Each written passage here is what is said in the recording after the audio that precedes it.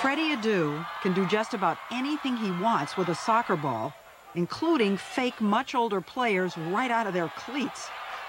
People who know say that he could develop into the best player, not just in America, but in the entire soccer-mad world.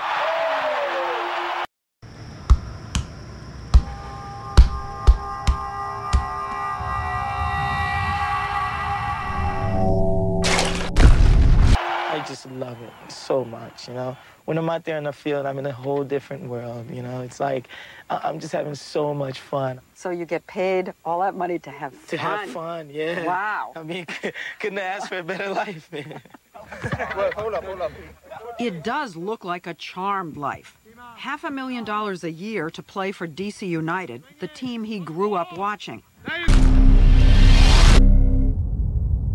Let's play for it. Let's go.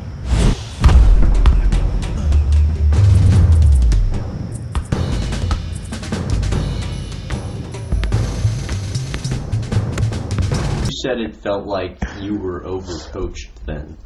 How so? I just felt like there was too many instructions. Obviously, when I was playing, I'd always been the kind of guy that I never was coached much by any coach. I just sort of went out there and did, you know what I'm saying? Just, we had a game plan, but I went out there and just sort of let instincts and just let it happen naturally. At DC, at some point, I just felt like there was so many restrictions on what to do, you know, and just I didn't have the freedom to be myself, and I wasn't myself out there, you know. I wasn't effective because I was thinking too much. I always felt like when I got the ball, like I was like, you know, sort of like a robot. Get it? At an age when most kids are begging their parents for a higher allowance, he's got $1 million contract with Nike. That's it. And another endorsement deal with Pepsi. On that, maybe. Lead pass, Mwanga picking him out and leads it.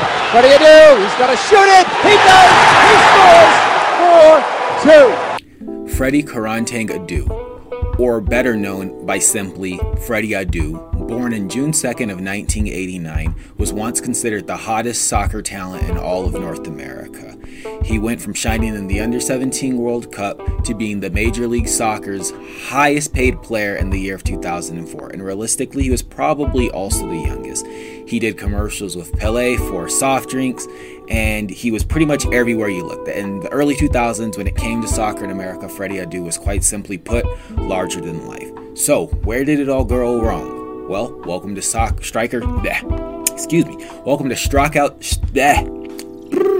Welcome to Strikeout Soccer, and today we're going to take a look at 3 strikes that hampered the development and growth of Freddie Adu.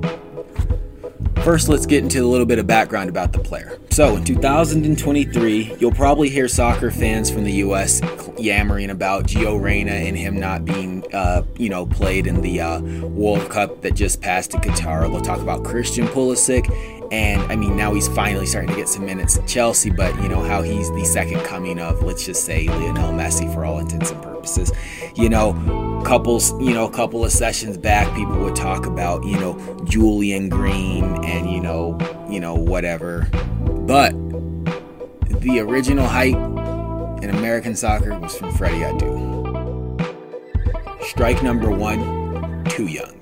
So as previously mentioned, Freddie Adu was the youngest player ever, at the time at least, to get a professional contract to play in Major League Soccer. I think it goes without saying that at the age of, let's just say 16, to be, heralded as the greatest US-based player of all time, and to get a professional contract and be expected to contribute like a senior member of that team is a lot for a teenager to take on. You're not ready for that at that age. You're not ready for the lights, the cameras. Some people are. Maybe some people are. He clearly wasn't. The commercials, the interviews on 60 Minutes and, ABC, magazine covers, billboards, blockbuster endorsements. Did I mention the commercial with Pele? All of this, he was just too young and he was not ready. And for those reasons, I feel personally that he wasn't able to sustain the level of hype that he was first, kind of touted to have. And he kind of ended up petering out. So I would say that was his first strike out of 3. Strike number 2, bad development. So if you take a teenager who's hyped and poised to become the next best anything, and then you remove the process of developing that player to make room for them to become a superstar instead, it won't take long for that player to start losing all of the things that made them a great footballer and turn into a great, let's just say, media person or a great advertiser or a great model that can, sell clothes or this or that. So when I say bad development, what I mean is he was too busy doing everything else besides focusing on his soccer that he wasn't able to develop. So, he went from being a really promising player to a player that was, maybe, just a middle, a squad player, to ultimately not really being good enough to make the cut. But because his celebrity was so big and the commercial potential of having the best American on your team was still there, a lot of teams continued to take risks on him, or they were willing to bring him on because there was a spark, and that spark might be able to become reignited, or maybe they could get back to the basics and get him back on course to be what he was, potentially destined to be. Ultimately, that was not the case because this is strikeout soccer and we're talking about him here. So we just have to chalk up his second strike to poor development and, picking up some bad habits.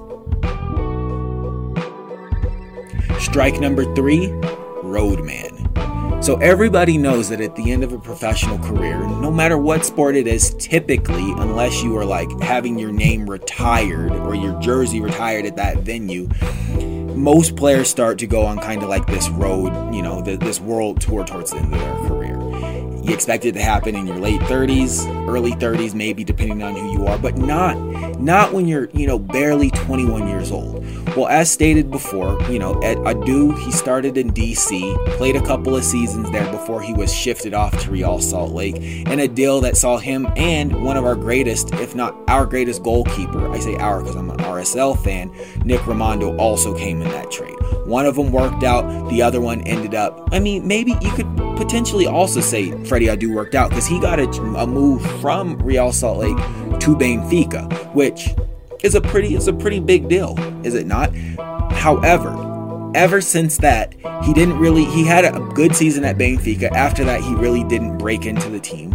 And he started what essentially turned into a new club every 12 to 18 months.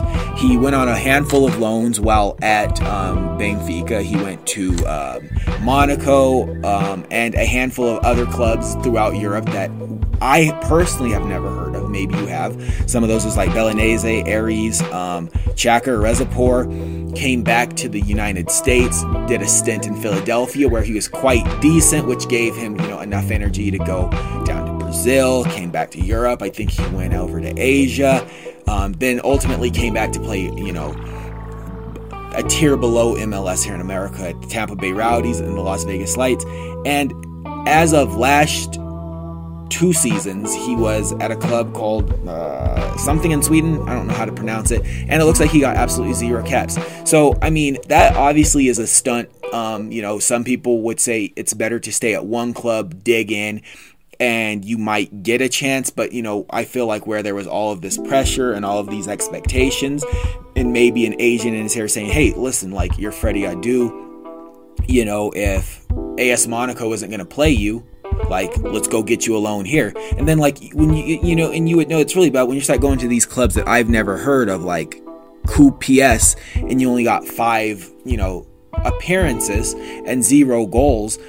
The writing's on the wall. And then, you're at 3 different clubs in 1 year, and then, it goes without saying. When you're being bounced around, that's the end. It doesn't necessarily mean that is your end, but because you chose to travel, that is your end. And ultimately, that was the undoing of our friend, Mr. Freddie Adu.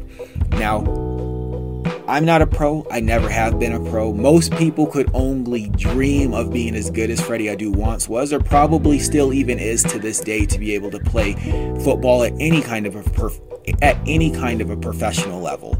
But based on where he came from and who he was supposed to be, I feel it's safe to say that his he struck out in a major way, and he could have been so much better had he had some different choices in his career.